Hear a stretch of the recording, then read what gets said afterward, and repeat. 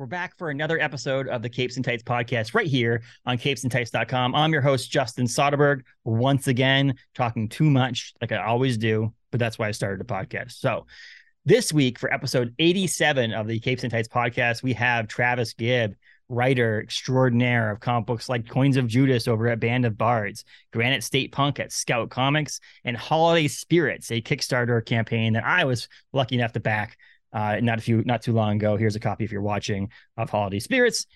But we chatted comic books. We chatted his kind of comic book origin story. We chatted New England, New Hampshire, because he's from Rochester and I'm from Maine.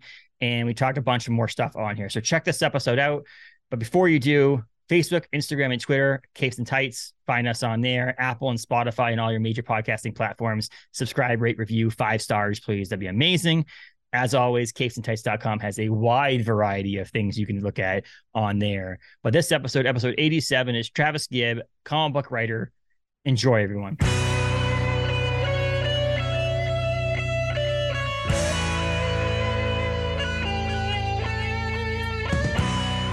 Welcome, Travis. How are you? I am well. How are you? I'm great. It's such an awkward thing to be like, how are you? Even though we've been talking for 5 minutes before pressing record. It's always the weirdest thing. Because it's also weird to do this at 9 a.m. Like, yes. I don't do a lot of morning interviews, so I'm very confused. I'm not sure, like, where my energy level is going to be at. So it's a weird. I should have texted you and been like, hey, you should just stay up all night. So this is a really late night. Just get yourself in delirious state like you normally are when you do interviews at 10 p.m.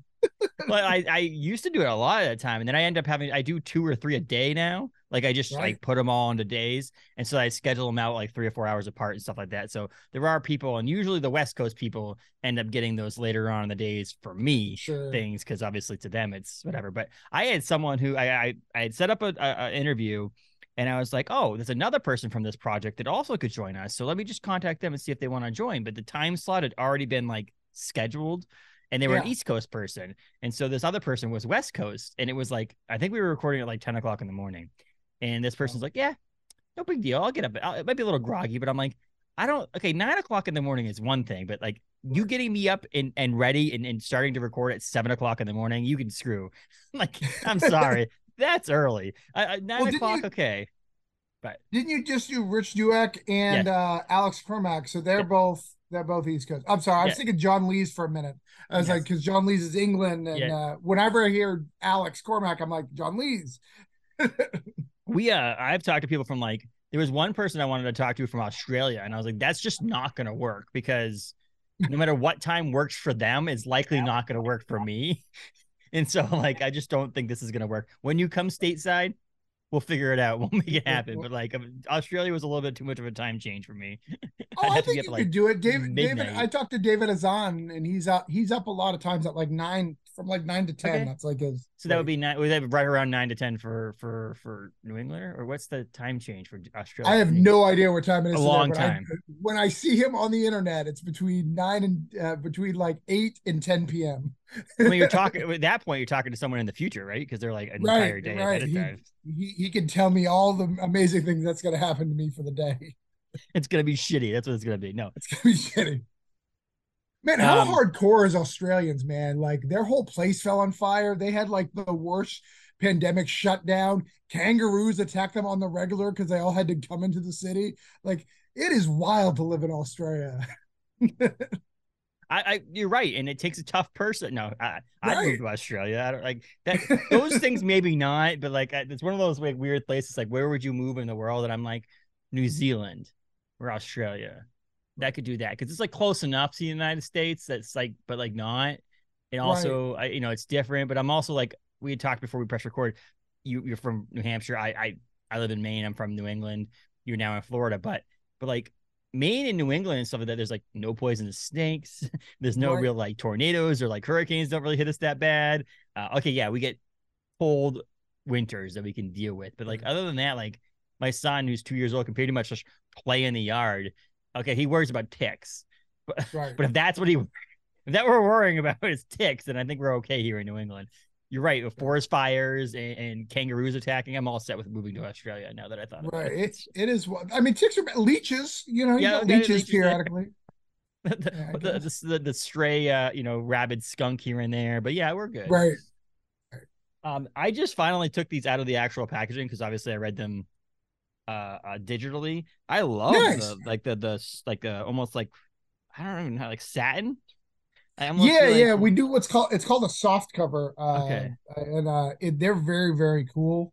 It actually was such a blessing. So you're looking at Holiday Spirits, yes, and it was all the paper they had because of the paper shortage a yeah, couple of years ago. And they're like, "Hey, we have this. You like it?" And I was like, "Do I like it? yeah. This is better. Can we do all my books this way?" Like, what are you talking Can about? you do single issues like this too, please?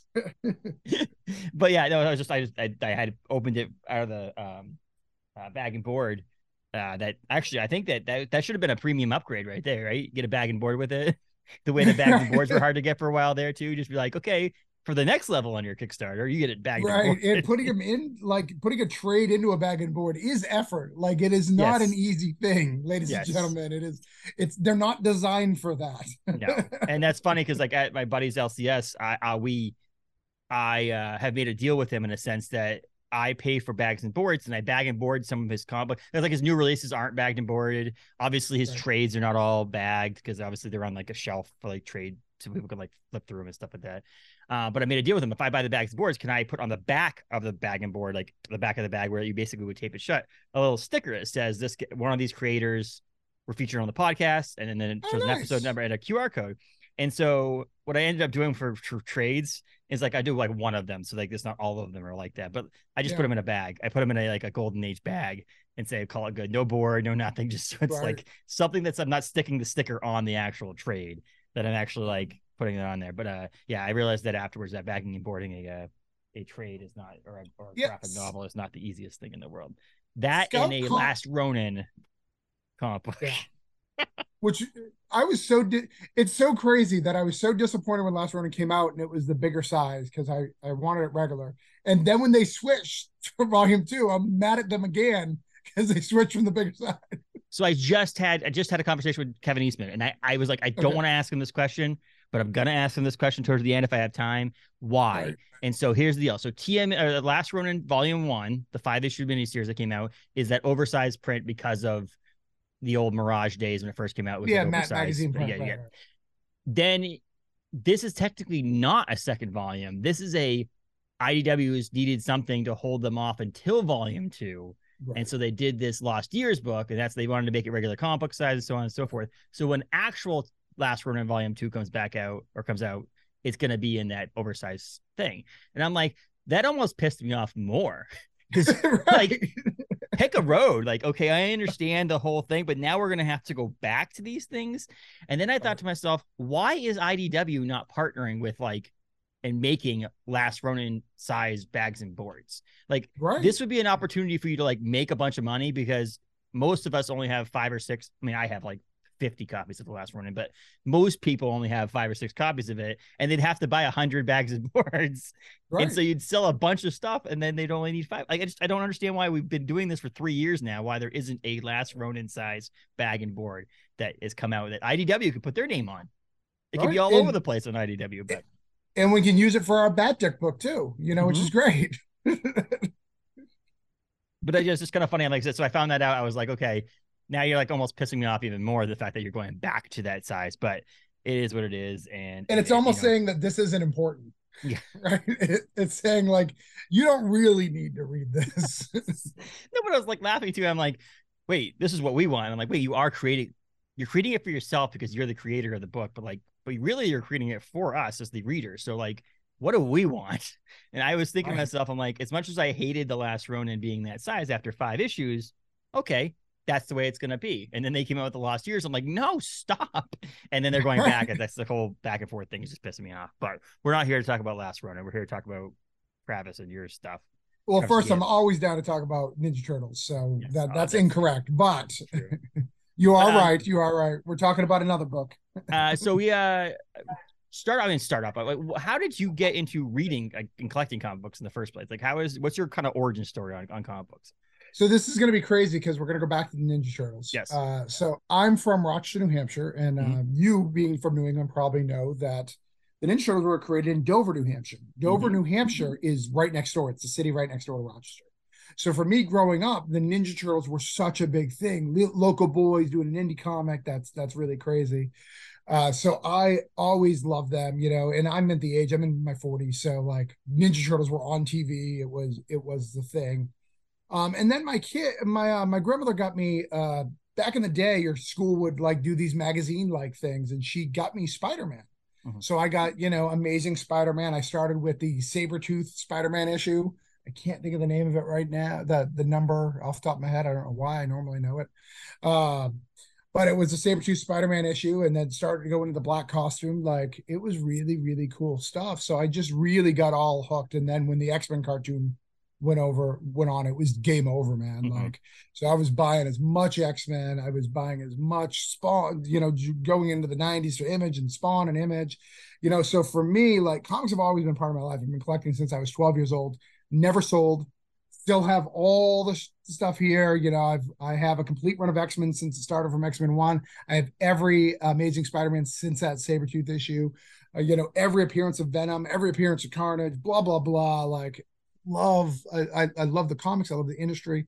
And then in like 2003, I went to film school, and in it, like, I realized that it was really hard to produce a film because it cost a lot of money.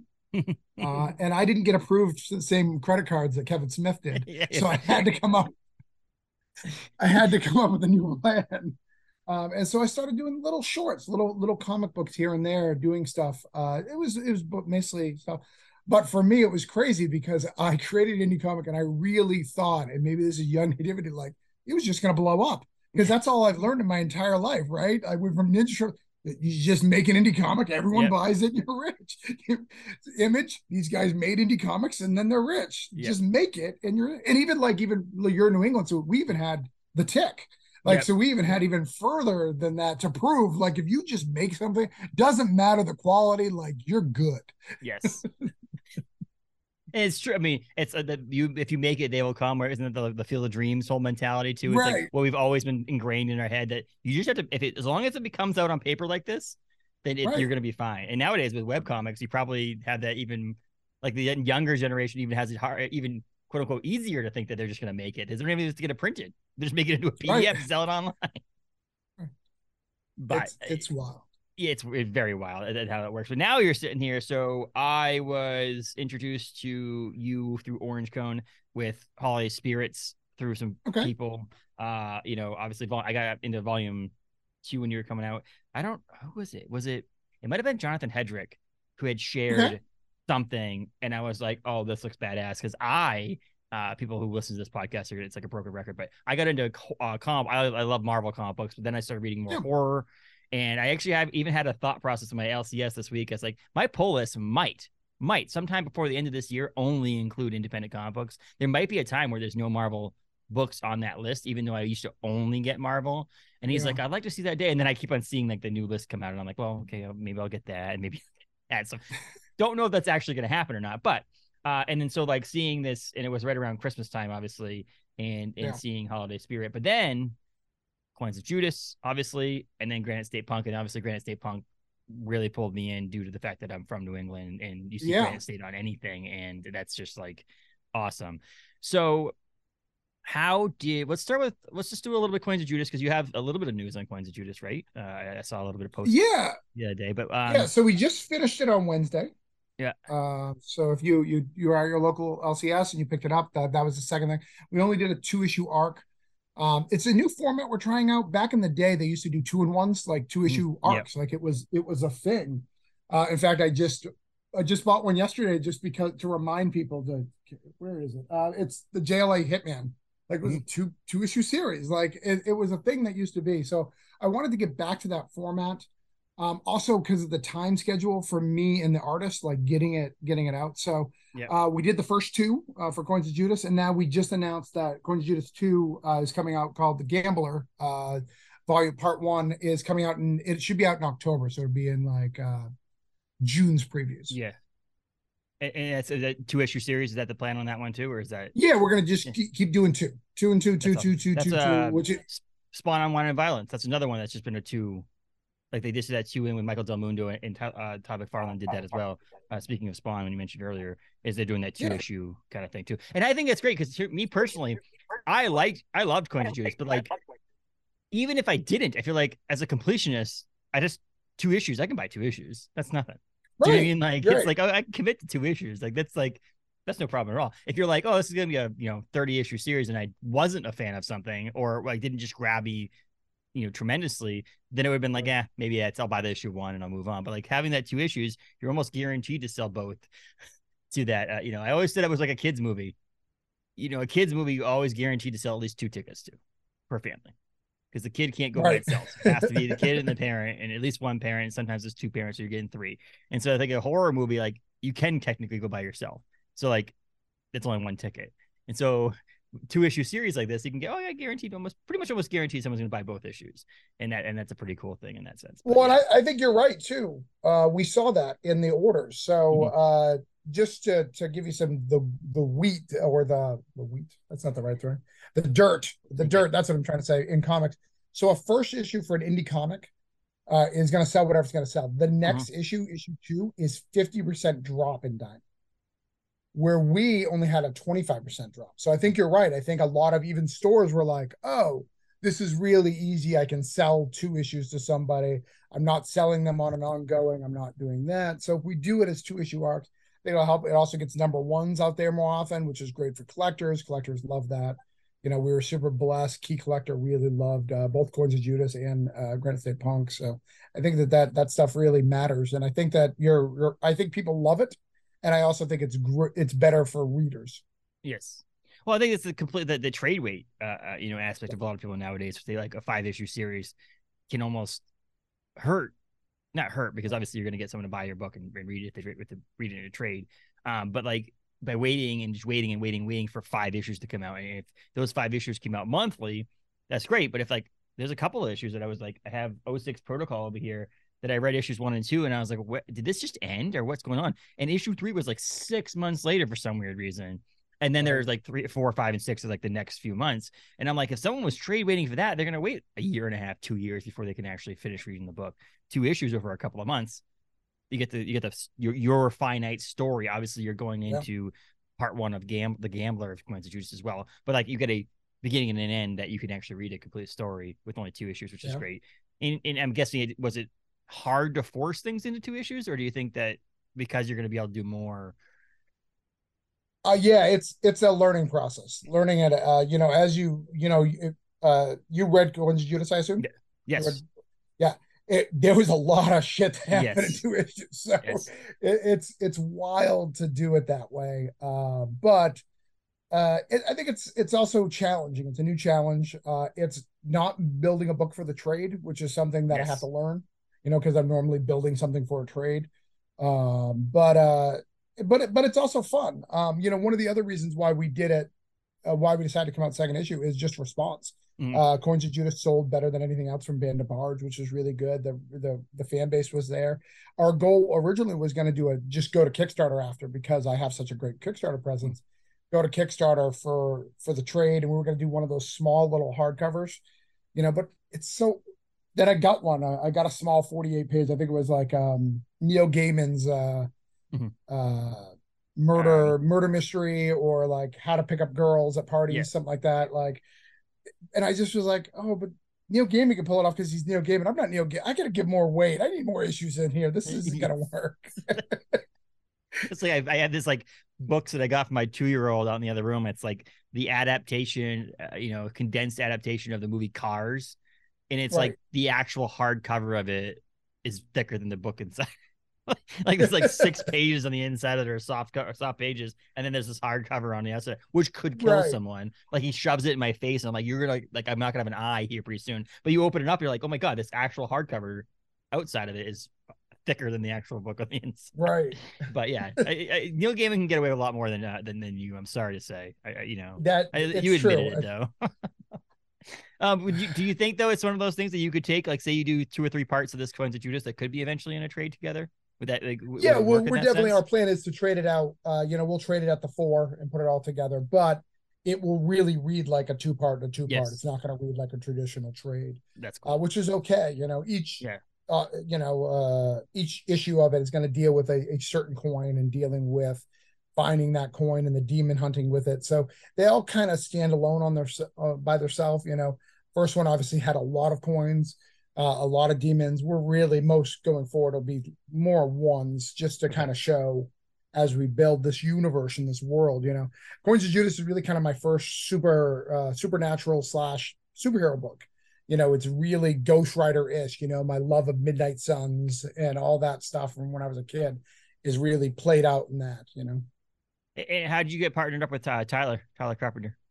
So Tyler Carpenter and I have been working together for a little bit. Okay. He's a friend of mine, and I've had him in my anthology. I do an anthology called Cthulhu Invades. So I've got Cthulhu Invades Oz and Cthulhu Invades Wonderland. He did a story on that. And then I have a book called Broke Down and Four Dead Bodies, which is like a crime noir book. And he did a backup story on that. And he was just a friend. He was a podcaster who also was an artist and really loved the industry. So I've asked him to do a couple small things. Well, the Coins of Judas, how it came out was really interesting. I had submitted that story, like the opening 8 pages of The Father. I had submitted that as a Wolfenheart story for Mad Cave. Like I'd submitted it for their talent search. It didn't get accepted. And I was like, this story is really good. Let me take out Wolfenheart, add my own character in there, add this storyline. And then I submitted it to Band of Bards anthology called Tales from the Static, which just came out a couple weeks ago. Had Jared Luhan, had a whole bunch of different people on it. And they also said, hey, this is not going to work. But the caveat to that was like, we want to make this a whole series. Is that possible? And I was like, oh, shit. Yeah. And I had asked Tyler to do the art because Tyler was a friend of mine. Yeah. He'd do the art. He'd do it for free. And we could just get paid on the back end. We didn't have to, invest a whole bunch of stuff in it because we're both kind of doing each other a favor. So he just came on the artist. In fact, manga style is not something I love. Like that's not me at all. Like it's not something I think it really fits for the book. I think we did a great job. And that's why you see the color tones are not manga tones. Mm-hmm. Like I put a dark coloring stone, like a Autumnal or like a Stillwater kind of color tone on it to go, it's too manga for me. But then we also have the red and white pages, which are also very manga. So it's kind of give and taking to try to learn this. But I also think it made the book have a unique style. And that's one of the things I thought about too, between Coins of Judas and Granite State Punk, in the sense that like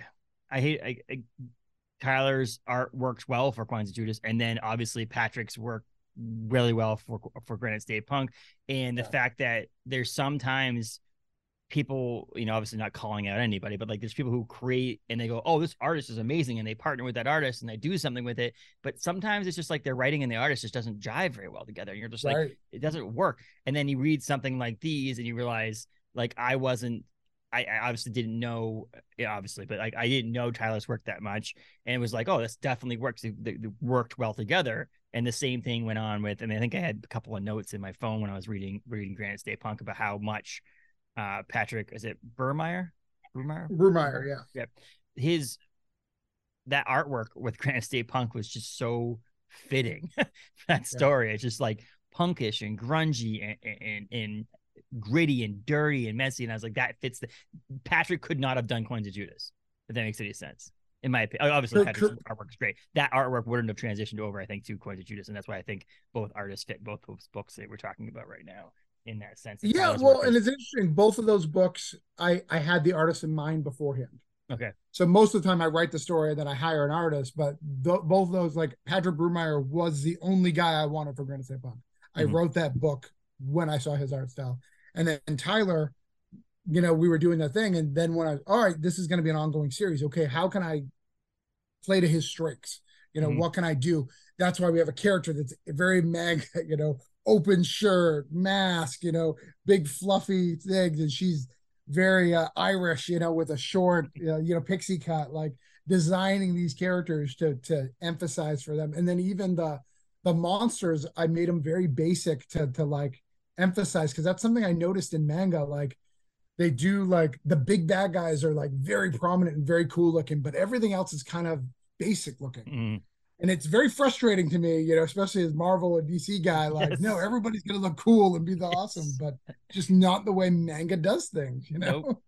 It's insane. And I've never really honestly sat down, and I've flipped through manga before and stuff, but I've never actually sat down and read anything, but like my buddy's LCS is like his ever growing and it's expanding. Right. It's like I'm getting to the point where I'm like worried. I'm like, yeah, but there was comic books there last week. What the hell's going on here? Now there's manga there. And then that's the thing is I always joke with them because I give him shit because all I buy from his shop is comic books. But he sells I have a toy here and there, but like he sells toys, lots of Pokemon cards now. Lots of manga now, but I'm always like joking. I'm like, doesn't that say the Science Day Galactic Comics and collectibles? Right. Like, I don't know what the hell's going on here. And just joking around with the people in there and giving him shit for. But I'm like, let's be honest, the lights are probably on right now because he's selling Pokemon cards, not because he's selling comp. Right. Sadly enough to say right now, but he is doing well, and it's one of those things. But manga is like expanded. I'm like, one of these days I'm just gonna have to pick up a book and read it.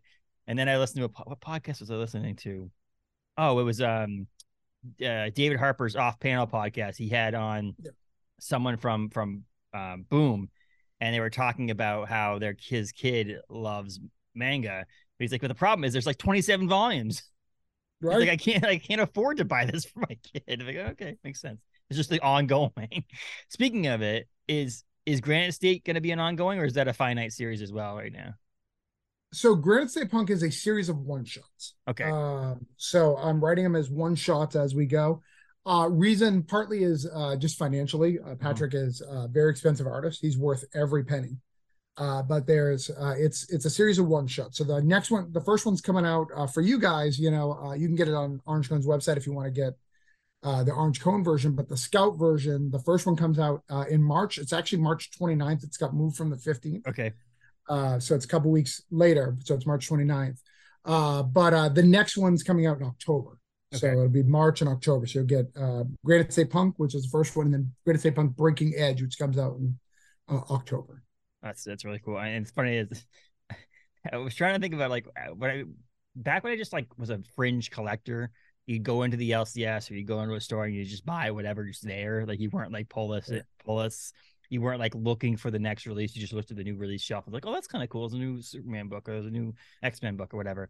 Now that I'm actually like paying attention a lot more to like release dates and talking to people and stuff like that on the podcast, is that I feel like it's one of the few industries that I've seen that like they can just like, oh yeah, by the way, it's coming out 2 weeks later. Don't worry. Right. Shit happens. Like you're like, wait, what? That doesn't work that way. Or like it's like pushed off months out in the future, and you're just like, wait, I thought it was coming out in March. So I'm glad you said something because it still says on Previews World March 15th. Yeah, it's just the reason for the delay is I sold 4 variant covers, which is really, really cool. Yeah. So we sold 4 variant store exclusive covers. One of them is going to be April 15th. I'm going to be in New Hampshire. So if anybody's listening in New England area, I'm going to be at Concord, New Hampshire at the Old School Comic Show. Yes. They have a 250 VIP thing. And if you buy that VIP, you have a exclusive Granite State Punk cover in that, which is pretty cool. So everybody's going to get it. I'm flying out to sign it with the artist of the cover, which is pretty cool, Kyle Willis. So I'll be there to do it. And I'll also be in New Hampshire for people in New England, because especially people in New England, I'll be at Free Comic Book Day at Jetpack, which I know is a big thing. Yes. So I'll be at Jetpack signing as well on Free Comic Day. That's awesome. That's really cool to hear. Because I mean, Free Comic Book Day, it's such a cool thing. It's like you have to almost book people to be a guest at a Free Comic Book Day event at a local comic book shop like 6 years in advance, because like I feel like we've tried to get people at the LCS in my town and they're just like, oh no, I'm sorry, I'm gonna be at this place. Oh, I'm gonna be at this place. And it's like we need to find someone who's like lives next door to the LCS who's a comic book creator and have them come in, because that's the only way we're gonna get someone to come in. Because we've like reached out to a couple of people and they're just like, nope, sorry, I'm busy. I'm like, okay, well, how about we book for Free Comic Book Day in 2024? Does that work for you? Right. Can we do that now and book you now? So they come up now. Jetpack's great too, so that's pretty cool. And I'm excited. I'm trying to make it to the Old School Comic Show because it's only a few hours away from me. But like I'm so pumped that is even happening now. Like, was it last year they did the first one? Or was it the year before that? And I like that's just like really cool because I think there's there needs to be more like I want to do a creators con, where it's like literally the entire thing is just like some vendors to help make some money and have people come in. But like all of the tables are just creators.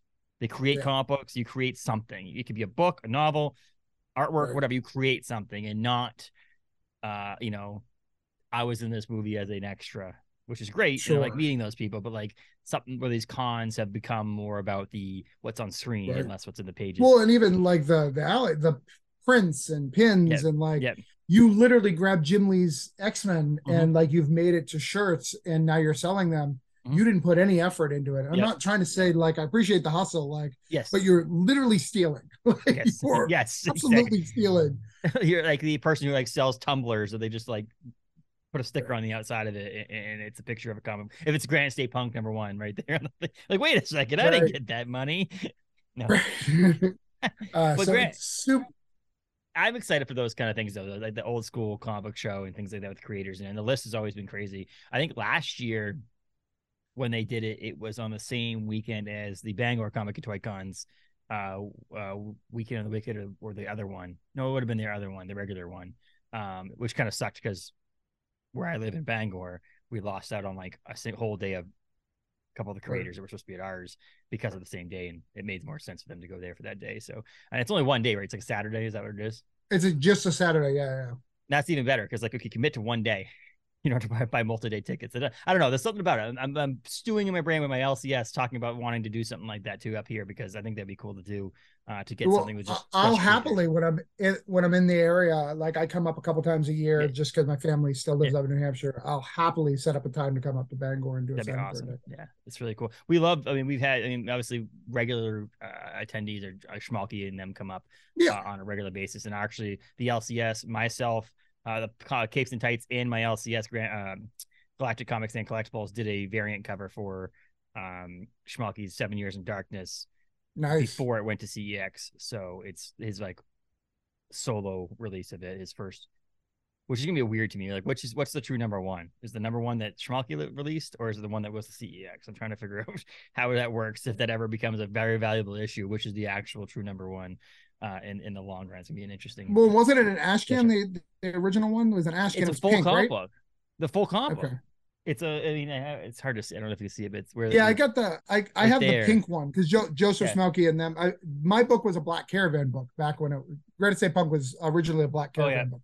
Yeah, Black Caravan. Black Caravan, you say? No, but yeah. So that's interesting, and I'm glad that did it. So what they just do is that when Black Caravan decided it's not going to be a Black Caravan book anymore, it just went over to Scout. Is that what happened? Correct. Yeah. And I had the choice. I could have pulled it, but you'd already gone through the process. It's already there. I like Scout as a company. I know that there's pros and cons of everything, but it had already gone through the process. I already signed the contract. Why try to set? Because then I could release it later. Like I don't want that. I want this book. Granite State Punk is the most personal book to me. I can imagine. Yeah, it's super personal. It's my favorite book. I think it's the best thing I've ever written. It is a beautiful masterpiece. Like, and I don't say that about my work very often, but Patrick's work is your head was getting so big right now. Right, it was massive. I don't say that about my work, but what happened is my grandmother passed away, and she left me a decent chunk of change. Because my father had died a couple of years prior, and so she just split up what she would have given my dad to me and my brothers.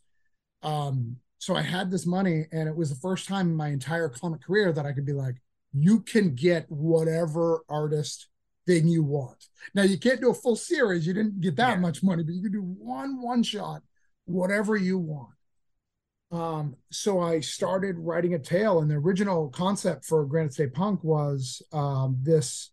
It wasn't even called Granite State Punk at the time. It was about this kid who goes home, because I was still dealing with the death of my parents. He goes home and finds out his parents were murderers.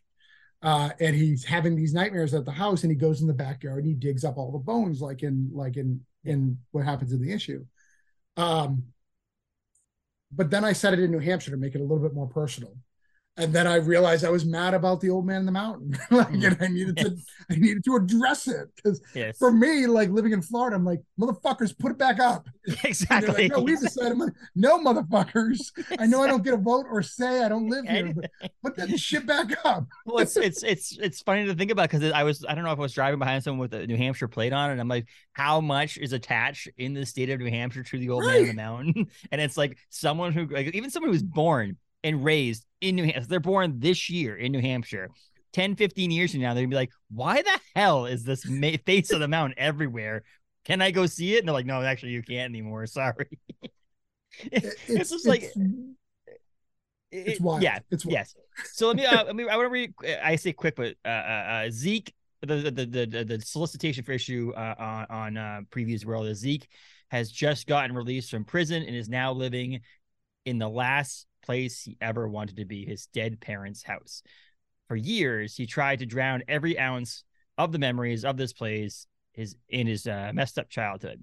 Zeke is now forced to confront it, and the revelation that his past is filled with the occult, punk rock, dark magic, and its connection to New Hampshire's most historic landmark, the Old Man on the Mountain. And like I said, first of all, I think I titled my discussion about this on our website. New Englanders will love this because there's this, like, you not only is talk about New Hampshire in here, but you also travel over to the Salem, Massachusetts, and the connection with witches and things like that. So like that to me was like, okay. And I lived in Massachusetts for 10 years. And so like, and I lived in Salem, New Hampshire for a little bit too. So like there's this, and my aunt and my cousins live in Rochester. So this whole connection to New England, and then me being here, I'm like, oh my God, this is amazing. It's a comic book based in New England. I love this thing because I feel like, I don't know why, it was maybe because I live in New England, that I feel like we get a short set of things. We don't actually end up on things in magazines. Right. I think I talked to Daniel Kraus about his comic books, but I also talked about The Living Dead he wrote with George A. Romero. And in there, the first chapter or second chapter, one of the people's parents end up moving to Bangor, Maine. And I was like, what the hell? I was like, I think I was listening to an audiobook and it just came, they said Bangor, Maine on the audiobook. I'm like, what is going on right now? And I just felt like, I don't know why, but like when people pick random places in their books or their novels or their whatever, we don't tend to get Bangor, Maine. It's not like something that people get to pull out or anything in New England. It's usually like Bismarck, Montana or something like that. It's like middle of the country. And so reading a book that has to do with New Hampshire was like, oh yeah. And obviously your connection is the reason why. It's not just you happen to pick New Hampshire. You're obviously from New Hampshire. So. Right. Well, I wanted to write exactly where I was from. So, you know, it's set right in Rochester, New Hampshire, right where I'm from. But I wanted to do urban legends of New Hampshire. So when you get to the second issue, we go to Hampton. Goody Cole was the first witch that was ever put on trial in New Hampshire. So that we handle that in Hampton. I come back to Dover, New Hampshire in issue 3. We spoiler, but we're dealing with some, there was a big industrial fire that killed a whole bunch of kids and families, and they say that the place is still haunted. So that's kind of the core of it. And in fact, Salem, New Hampshire is actually one of my goals, to write a book there and be a welcome to Salem, and then write Mass and then cross it out NH, because I've always remember when I was a kid, I was like, I've been to Salem, there's no witches there, what are you talking about? It took years for me to be like, oh, that's a different Salem. Oh, okay. Yeah, because I mean, typically you see like there obviously is other places in other states that are named the same city or town name as that, but it's usually not that close to each other. Right. Like it's like a maybe 45-minute hour drive. If it's less than that, I don't even know. It's been 10 years. I've been too long since I've driven that drive, but it's close. Right. And yes, if you sit right in the middle, like if I lived in Andover, Lowell, in that area too, like you could potentially be like, which way are you going to Salem? You're like, which Salem are you talking about? This way or this way? Like, because I could go either way right now.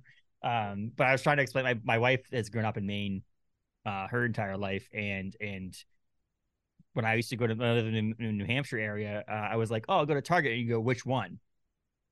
Because in most places, in busier places in the world, there's multiple places you can go. Here, it's like Target. Right. There is only one. It's like Augusta is the next closest Target to us, and that's a couple hours away. And it's like one of those funny things about living in that area. I'm like, which one? The one in Salem or the one in Salem? Because there's one in either place, and there's two Salems. But yeah, the connection is great, and I love that. I love the actual like. Because obviously Salem, Massachusetts has been known in a bunch of movies in history, because obviously the witch trials and stuff like that too. But how connecting that to New Hampshire and the Old Man on the Mountain was a great, story on that sense too. And again, that punk-esque, like if people turn to punk, they're going to also like this book because it has that gritty punkness to it that you don't actually see a lot of times in comic books, which is really cool. Well, yeah, and I think I didn't realize it at the time because I was a when growing up, I was not punk. I was not any. I actually wore all black and a trench coat. I was super the Highlander. I basically just didn't want to get laid. Yes. That was my plan actively. But New Hampshire, when I started writing, I just realized how punk rock New Hampshire's mottos are. Right, live free or die. Like no seatbelt. Like no alcohol except for if you get them from explicit alcohol. We own the liquor. Only on the highway. So only drink right off the highway. Like, no no income taxes. Like it's just like this no freedom. Like this really punk rock lifestyle. But New Hampshire is anything but punk rock, which is also the other thing that I love about punk rock. Because for me, punk rock is kind of a state of mind. It's more than just the music. It's a person who's like, I'm going to tell you how I'm going to solve the fucking world's problems. Blah, blah, blah, blah, blah, blah, blah, blah, blah. Oh, you going to do any of those things? Oh, no, fuck that. Like, I just know how to. I'm not going to actually go through with that. I just know how to. Like, I can fix it, you know? And then even like the political parties in New Hampshire, no offense to New Hampshire, but like Democrats are basically Republicans who like parks. Like they're not the same, right? You go to Mass if you want a real Democrat who's like changing everything. A Democrat in New Hampshire is just like, but we really like parks and those Republicans don't. Oh, okay. It is so funny because like the border to Massachusetts and New Hampshire is like is there's so many people who shop from Massachusetts in New Hampshire because of the no sales tax and things like that. Right. So there's like that connection that right over the border of this thing. And you mentioned like the real Democrats in Massachusetts, and then you have your fake Democrats in New Hampshire. Obviously states have borders, but like living on the border of a state, the states are somewhat not polar opposite, but such different states. In that sense, it's pretty funny too. And again, that connection between Salem and Salem, I love the idea of crossing off MA and putting New Hampshire like it's the better Salem. Yeah, it's wild, you know, and I love the state, I really do, you know, and it took a while, you know. I've been very upfront. My parents were both drug and alcohol, very, very abusive in that aspect. You know, my dad died of an overdose. My mom went into AA, but also still died even though she was clean because she didn't take drugs for so long. She had back surgery, took drugs for the pain. She had an aneurysm that popped in her chest and then was draining inside of her, and she didn't know because she had not taken drugs. So it's such a mess, you know. Just a lot of bad things have happened. My best friend was gunned down by the cops, and I got to witch it because he was into drugs. So it's been a while. But I have a 2-year-old, and because I thought I was done. I have a 21-year-old in March, and then I have a 2-year-old. And I thought I was done. I was like, there's no reason to go back to that state except for my family, and they would far rather come to Florida. So like I can make this work. But then when that happened, my son, I was like, you know, I need to find my love for the state again. Like I need to get over the pain, because when your family dies, when your parents die, like it weighs on you. It just does. Like it doesn't seem the same. Like when you always like, oh, I can go home. My parents will always take me in. Oh no, they're gone. Like that's not going to happen. Now you have to rely on your brother, and you never want to, you know, me being the oldest, I never want to go to my brother's house. That's like no, like I've really messed up if you using the younger brothers. Yes. So it's trying to build that and see that and trying to love. And this book has really got my love for the state back. And I've been able to tell, and I'm allowed to rant about the things that I don't like in society and in New Hampshire specifically about like the hypocrisies of it.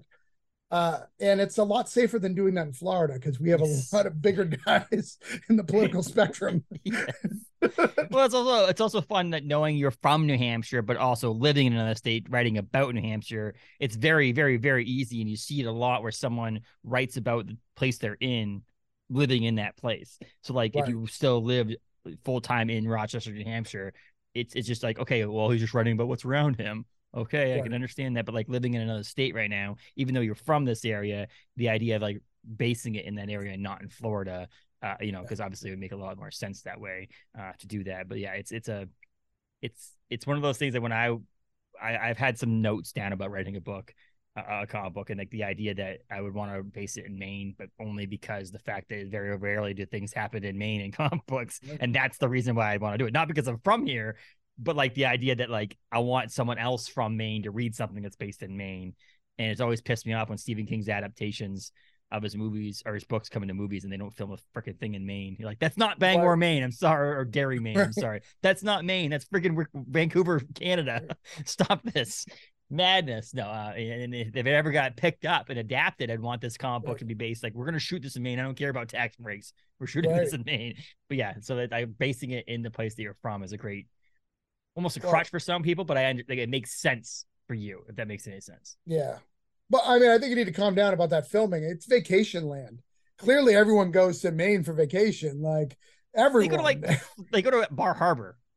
Like, well, I was trying to figure that out. Like, so my friends at the Bangor Comic and Toy Con and in the main Comic and Toy Con now, they added a convention in Portland, so they're now doing one in April in Portland, and they're doing one in Bangor in October, and so like they're doing the two cons, two different places in the state, which has been pretty cool for them to do. Is I was thinking when I honestly feel like a lot of the guests they were able to book in Bangor to come, whether it be comic creators or movie people or anything, was the fact that they could tack on a couple of days and go to Bar Harbor. Like, it's not that hard to just say, okay, I'm going to add on at the beginning or the ending of my time here. I'm going to add on a day and just go on vacation because I'm already there. Right. And I'm thinking to myself, will they get that same thing with Portland? Like, Portland's just another city, in my opinion. Like, it's not like there's nothing like crazy amazing about Portland for visitors. And so, like, my thought process is, like, still going to tack those days on and just drive a couple hours north to go to Bar Harbor, or are they going to go to like Boston? Like, or Salem, New Hampshire, to go see the witch stuff. But though, wonderful Salem, New Hampshire. Yes, but like, yeah, but I just thought to myself, I'm like, is a sales tactic to people to come? And I'm like, well, I guess there is a lot of things that cheaper or better direct flights into Portland than there are other places. But yeah, I was just thinking to myself, I'm like, that's probably why they got a lot of people to come to Bangor, is because the fact that they can actually see what Maine is known for, which is more the Bar Harbor area, not the Portland, Maine, or the Kittery, Maine. The outlets in Kittery, Maine are pretty cool, though, Oh, it's funny. So for me, I grew up so Rochester's right on the border of Lebanon, Maine. So my mom lived in Lebanon, and I live in New Hampshire. And then we had a camp up in Shapley, Maine, so at Crystal Lake. So there was a lot of stuff. But I used to love going up to comic stores up there. I don't remember. I think it's in Bangor, actually. It's a comic store that was upstairs. It's like a record shop downstairs and like a comic and card game upstairs. I can't remember. It was right across the street from like a theater. Yeah, there's a place called Top Shelf Comics in downtown Bangor. Yes. Yes. And it's changed owners and different things that have happened. He's used to be across the street, then that building burnt down. Oh, okay. Now he's across the street from that. Yeah, he's one of, I think there's now 3 technically. My LCS is in Bangor. It's Galactic Comics. He opened in 3 years ago. And then there's another small one by a movie theater. But now that he's still there. It was him and a guy. So the guy who owns it now does most of the coin stuff. And then his partner was the comic book guy, and the comic book guy kind of like sold his part of the business. And so you go in there now and you're just like, I want to buy a comic book. And he's like, you sure you don't want to buy coins? so it's a little different. What you're saying is Coins of Judas could do really well there. See, there's that. And so that's funny how you say that, is that I talked to Adam Caesar and David Stoll from Dead Mall over at Dark Horse. And I was like, the 2021 and 2022 Bangor Comic and Toy Cons happened at the Bangor Mall in abandoned stores. Like, they just basically like stores that didn't have businesses in them. And it said, you guys would have killed it. It would have been so meta to have like a table with Dead Mall written on it in a dead mall. That would have been like the perfect thing for you guys. Like, why didn't you come up with this idea 2 years ago and get it published? And he's like, I'm like, well, maybe we'll get it again sometime at a mall. But yeah, no, not the coin store that sells Coins of Judas. I could see that. Yeah, I'm all in. I'm all in. I mean, it's possible. I don't even know, honestly, if that store still buys many independent comic books anymore. It's a little, not to shit on anybody, but Galactic Comics and Collectibles in Bangor, Maine is the place to go to get your indie comics. That's the place? Yes. And he's getting the Granite State Punk will be coming in on well, I guess March 29th now, not March 15th, because 2-week delay. Jeez, no, I'm kidding. I've already read it, so it's not like. Well, and if you read Scout books, and I'm not trying to be mean to Scout, 2-week delay is actually very nice. Yes, it is. They have been struggling to get back since the paper shortage. Yes, exactly. So 2-week is actually very, very generous for a Scout comic. What I want, though, is being from New England and having, I wasn't really punk-esque, but I went to local shows and like things like that, and I wore black, and I was definitely more in that grungy style. Is that I do know that they're coming out with a legendary size of the Recount from Jonathan Hedrick, and I think a legendary size, Granite State Punk would be pretty badass in the future. So if that does ever get to happen, I don't think you can see it either, but I do have a legendary on the wall, Phantom Star Killer too. But the legendary. Yeah, they've only done a few. I mean, I think White Ash, some of the Black Caravan stuff, and then Recount is probably the only thing outside of that. Yeah. I do know that they're gearing up for Recount Volume 2, year two or term two, whatever the hell it's called. And so I'm guessing that they're trying to get some publicity in there for that too. So, well, Jonathan lives in my town here. Sorry, I'm kidding. Yeah, Jonathan Hendrick. He is the most listened to episodes on our podcast. Okay, this is episode 87, and he has been on here twice, and those still to the time have been the most listened to podcasts out there. And he's also a very good self promoter, so that's probably why. But right. He's very good at talking about himself. I love Jonathan. Jonathan's a great dude. Yeah, he's just great very dude. good at promoting himself. So that's. But yeah, they so you have those two books, Granite State Punk and Coins of Judas. Obviously, I bought, and I mentioned earlier, I was a Kickstarter backer for Holiday Spirits. Is there going to be more Holiday Spirits at some point? Yeah. We're working on volume 3, and we've got some crazy people in volume 3. That's awesome. On the talent pool, we got Jared Azan. We've got the guy who does Kilchella, Mario. I can't think of his last name right now. We've got Swamp Dogs. I don't know if you read that, by GT Holtz. He's going to be in it. We've got some really big names in the 3rd volume. In fact, even Holiday Spirits 1 is going to be in the direct market. I don't know if I should say this, but I'm going to do it anyways. In December, Holiday Spirits Volume 1 will be in the direct market through Band of Bards. Okay, nice. So that's awesome. It'll come out. We'll add a couple of stories to it, so it'll be slightly different than that. But for the most part, it'll be that first volume, which has Jonathan Hendrick in it. Yes, he's. I like his writing. He's got some cool stuff coming out too, coming out. And I've read he's got a new book coming out at Scout actually here pretty soon. Yeah, he's got Quicksand. Yeah, Quicksand coming out. He gave me an advance on that. I think honestly the email going out might actually have a little blurb from us saying how we like the book and stuff like that. So it's pretty cool. Nice. And then you have Holiday Spirits, Granite State Punk is coming out at the end of the month of March. Coins of Judas is available now. You sold out. Did you go into second printing on that? We're still on the fence of second printing. Okay. Because there hasn't been because it's an independent publisher. Yeah. Diamond has to request it, and they haven't got the number up of requests. So if you request it through your LCS, that's going to help get that second printing. But you can get it from the website Band of Bards.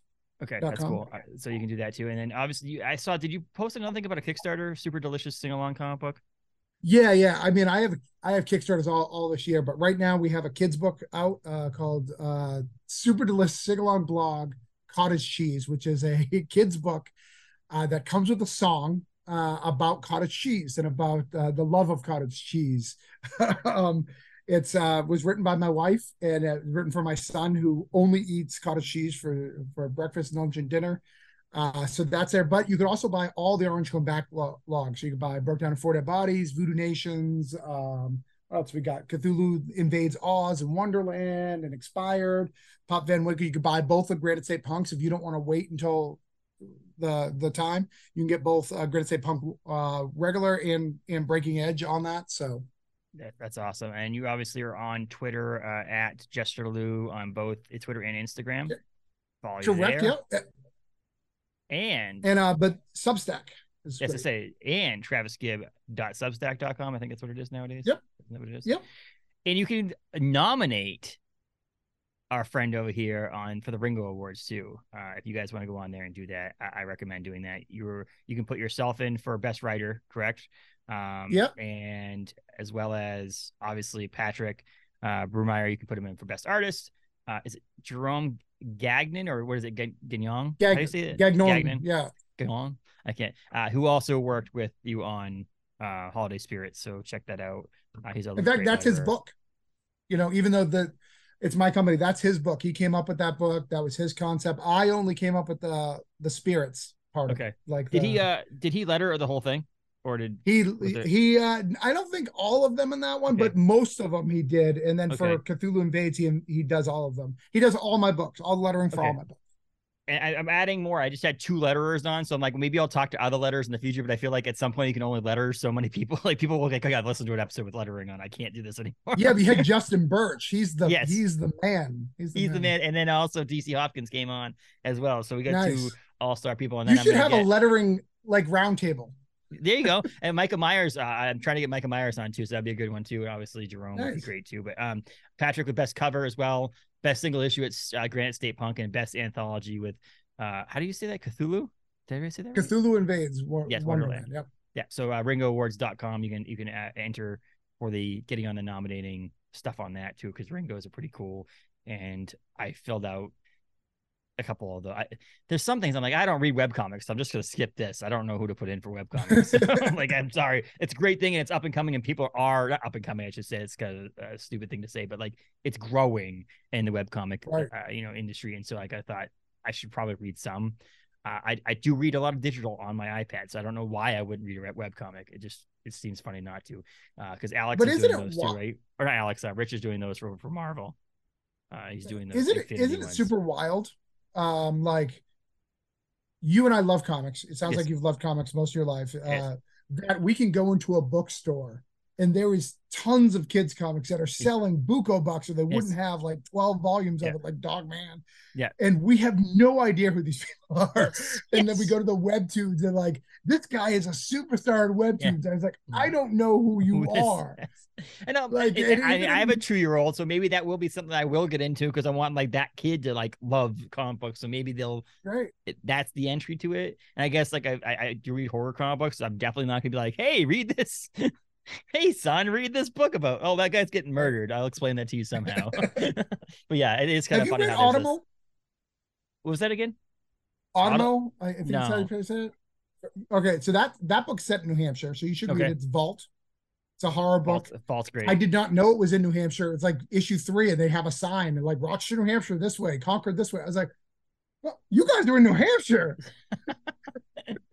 What was it? I was just listening to Mark Bernardin over from, he was on Fat Man Beyond, he's a writer or something like that. And he was talking about how when in the Luke Cage comic books, they drew Harlem and things like that. And they're like, this is obviously drawn by a person who knows Harlem, but has never been there, because it didn't look a lot like this. So at least if you were to draw things like you were saying, or write things about New Hampshire, or this one, they've been there, people hopefully will be able to get it right. So the sign for Rochester hopefully is, or whatever New Hampshire is, hopefully you could tell it was like in the Hopkinton area. But it was really, really cool to have that. I mean, and then the Blue Book this week is set in New Hampshire.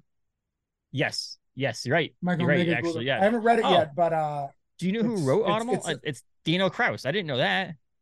Yeah, Dino Kraus, he's been on the podcast. No, he's okay.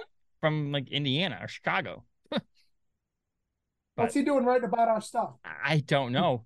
He's been on here, and there's some things I can't say about, but we're potentially working on something for this summer for his new book. That's nice. about all I can say out loud on a recording. You might be able to hear a little thing when we press stop. So, do you remember? Yes, do you remember these covers? Yes. So New Hampshire had Spider-Man for some reason on the. Spider-Man's never been to New Hampshire. I would know. Well, the funny thing about it, he's never been to anywhere there isn't tall things, because he can't it's like the trees are only so tall in New Hampshire. Maybe that's how the old man on the mountain fell. Spider-Man went like this and pulled it down. No, that's pretty awesome though. So we did a Spider-Man variant, which is so good. That's awesome. But yeah, so obviously check out Travis and everything he's doing. He's kicking butt and taking names and punk names. I'm excited to have these now. I took them out. I think I'm going to put them on my shelf though. I think the bags and boards were great, but I think I need to have them so I can see them. Keep your free bags and boards. The little orange cone on the side of it. Yeah, keep your bags and boards. That's smart. So when these inevitably get optioned or something like that, are you going to force people to watch them on the VLC player on the computer? Because isn't that the VLC logo is an orange cone? Not that orange cone, but I'm just saying I think it's an orange cone. And it's like their like icon. So I feel like you have to play this. I'm not aware of that. But yeah, maybe go ahead. For Orange Cone, the reason why we came up with that is it's, my thought was, when you see an orange cone, you have to take notice. It could be bad. It could be an accident right here, or it could be they're building a new skyscraper or a amusement park. You don't know, and that's what I want my company. Just stop and take notice. Pay attention. If you like it, cool. And in Rochester, if you see an orange cone, it's also more likely that there's a pothole right there too. It's New England, so just move around that and caution for that thing. And that's pretty funny on that. But yeah, so you got Coins of Judas available, Band of Bards, and then you got a Grant State Punk available in March at Scout, and you're going to be in New Hampshire a couple times. It sounds like the old school and comic MegaCon. show. If people are coming out to MegaCon. MegaCon's a big con in Orlando, so I'll be there. Lots of exclusives for Granite State Punk will be there. Also, speaking of exclusives for Granite State Punk, I don't know if you know about, Scott, they do a VHS variant. Yes. So like you'll randomly get a variant. Granite State Punk, because of our sales, got a VHS variant. So make sure you're on the lookout trying to get that if you're hunting. Yes, because I have a couple of those. I mean, we don't kill spiders is the one that I think I have right here somewhere. But yeah, and then obviously Substack, TravisGibb.substack.com, and obviously that's where all your links to all your social stuff is on there as well. So check that out on there. And honestly, it's so funny because Travis Gibb, if you just type it in Google, there's all kinds of things that come up. But if you type Travis Gibb comic, then all the stuff comes up for you. So you just do that too. That's the way we live in this world. We have to type in like someone's name and then comic book afterward. And like, okay, well, you're definitely going to get the people that write comic books that way, because people don't have their names connected to comic books unless they're actually in comic books. Well, here's the thing. So my last name's Gibbs. So famous Gibbs are the Bee Gees. Barry Gibb. Well, Barry Gibb has a son. He is 44 years old. I am 44 years old. His name is Travis Gibb. My name is Travis Gibb. We both live in Florida. We are not the same person, regardless of the messages I get all the time. Well, I've never seen you guys in the same place at the same time, so I don't believe this. And we both have this stupid thing. See this like cut in between our like that is a Gibb like family. Like my mother-in-law does the family tree. She's like, "You're not related to him." I was like, "Motherfucker, I am. Look at that. Right. This is proof right here." We both have this stupid thing. That's amazing. So keep up the great work, dude. I mean, I'm very excited to see how this go. And I think, people can take some ideas too if you ever want to start a Kickstarter, because Travis does a great job at running these Kickstarters out there. You've had 15, 18 of them so far that I've seen, and it's been a little crazy. and Kickstarter is a great way to do this. And honestly, there's some publishers like Boom, for example, have picked out different projects to kickstart as well, which is a great thing too for the comic book industry to get that back in the mindset of Kickstarters. You can get some really cool exclusive things that you can't get anywhere else, and it's a proven concept to the idea that like if you're going to say I want this special cover and you basically get a pre-order for it, you're not going to be like eating the money on making this thing, because now I have 100 people who want this exclusive cover. I can make 100 of them and be good with it. So Kickstarter is a great place to start these comic books. And if you're a fan of covers too, I can't reprint any of the covers I do for Granite State Punk on Kickstarter will not be used by Scout. So like so if you want a cover from that, like you're gonna have to figure out a way to get it, from me directly. Exactly. So, and check out, like I said, he's gonna be at cons and different things, but if you're in New England, check out the Old School show, because I'm excited for that one too. I'm gonna try to get down there for that. Look at that Scout comic shirt on there. How do you get one of those? Do you have to write a comic book for them, or? Yeah, it's just they give it to me for free, which is nice. It was a nice thing. I went out to the store. Isn't the back say I wrote a comic book for Scout and all I got was this lousy t-shirt? Right. I also got one from Band of Bards and a lot for Marvel, so I assume that I must write for Marvel as well. Correct. I don't know. I mean, I guess nowadays with like All Hallows Eve, I guess you could have done something for Marvel with these things, but yeah, they're doing this now. But Jerome does a great job with the logos. These are amazing, unlike the new Marvel logos that have been coming out recently. I'm very upset with those, but very good. Well, thank you. I appreciate that. But yeah, thank you so much for coming on and joining us and chatting. Comic books, Granite State Punk, Coins of Judas, Kickstarter. Check them all out. Anything else you want? Oh, are you doing? I saw you recording something. Are you doing some sort of podcast or video thing now? All right, so I don't do a podcast, but I do a podcast. Okay. I don't want to be a podcaster. That's not what I want to do. But I do two podcasts. One of them is every other Monday. I do Comics Book Level Up. So I'll take a writer or artist, and I will go over their catalog and tell them how much I love them. Basically, It's a love fest about how much I love the work that they do. We talk about it in great detail and kind of talk about leveling up as I'm trying to level up, and because this is my first year in the direct market. I've just been a Kickstarter creator for the last 4 years. So my 5th year, I'm really doing that. So we do that, and then I do a creator hangout, but that's really to sell like Kickstarters and stuff like that. And those are when I feel like it. It's not like a set time or whatever. But yeah, we have that. So Comic Book Level Up, if you're interested in that and you want to learn more about that. But yeah, that's awesome. I felt like when you run your own, like there's no parent person telling you who you have to have on your podcast. You realize that you only talk to people that you like. So like, there's never this like person who's like, oh no, you have to have Travis Gibb on. He's got a book coming out, and I read the book and I'm like, that's not that great. And then I have to talk to that person. It's like, okay, at least like this is like, yes, I can understand why you're only going to put people on your level up thing that you want to talk to. So obviously the entire time is just gonna be like, oh, by the way, I'm just gonna like dote on you this entire time and tell you how much I love your work, because I wouldn't have you on right now if it wasn't the case. Yeah, it's been so fun talking to people, and I think people appreciate it because people, even in this podcast, we're only talking about what's new, and there's nothing wrong with that. Especially you're a new reader, new stuff, but it's really good to go to that back catalog, especially someone like a Pat Shand who's been doing this for like 20 years. Like, let's go in that back catalog and really talk about where it came from, because we're proud of the stuff that we've created, but we're always just talking about the new thing because that's the thing we got to sell.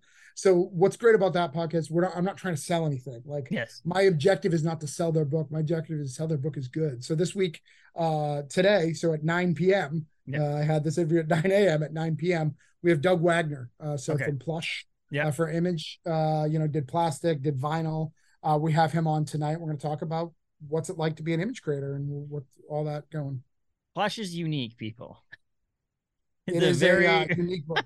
I picked it up off the shelf and I was like, oh, it's interesting. That's what I should say. Interesting. It's very interesting. You should read it because it's very interesting. But yeah, awesome. I really appreciate it. And go take a nap before tonight because you're going to need that rest up and save your vocals for that podcast because you need that to talk to Doug Wagner. Nice. Well, I got a co-host though, so he can cover me. I like to just drink Guinness during it. And let him talk. Thanks a lot, Travis. Thank you.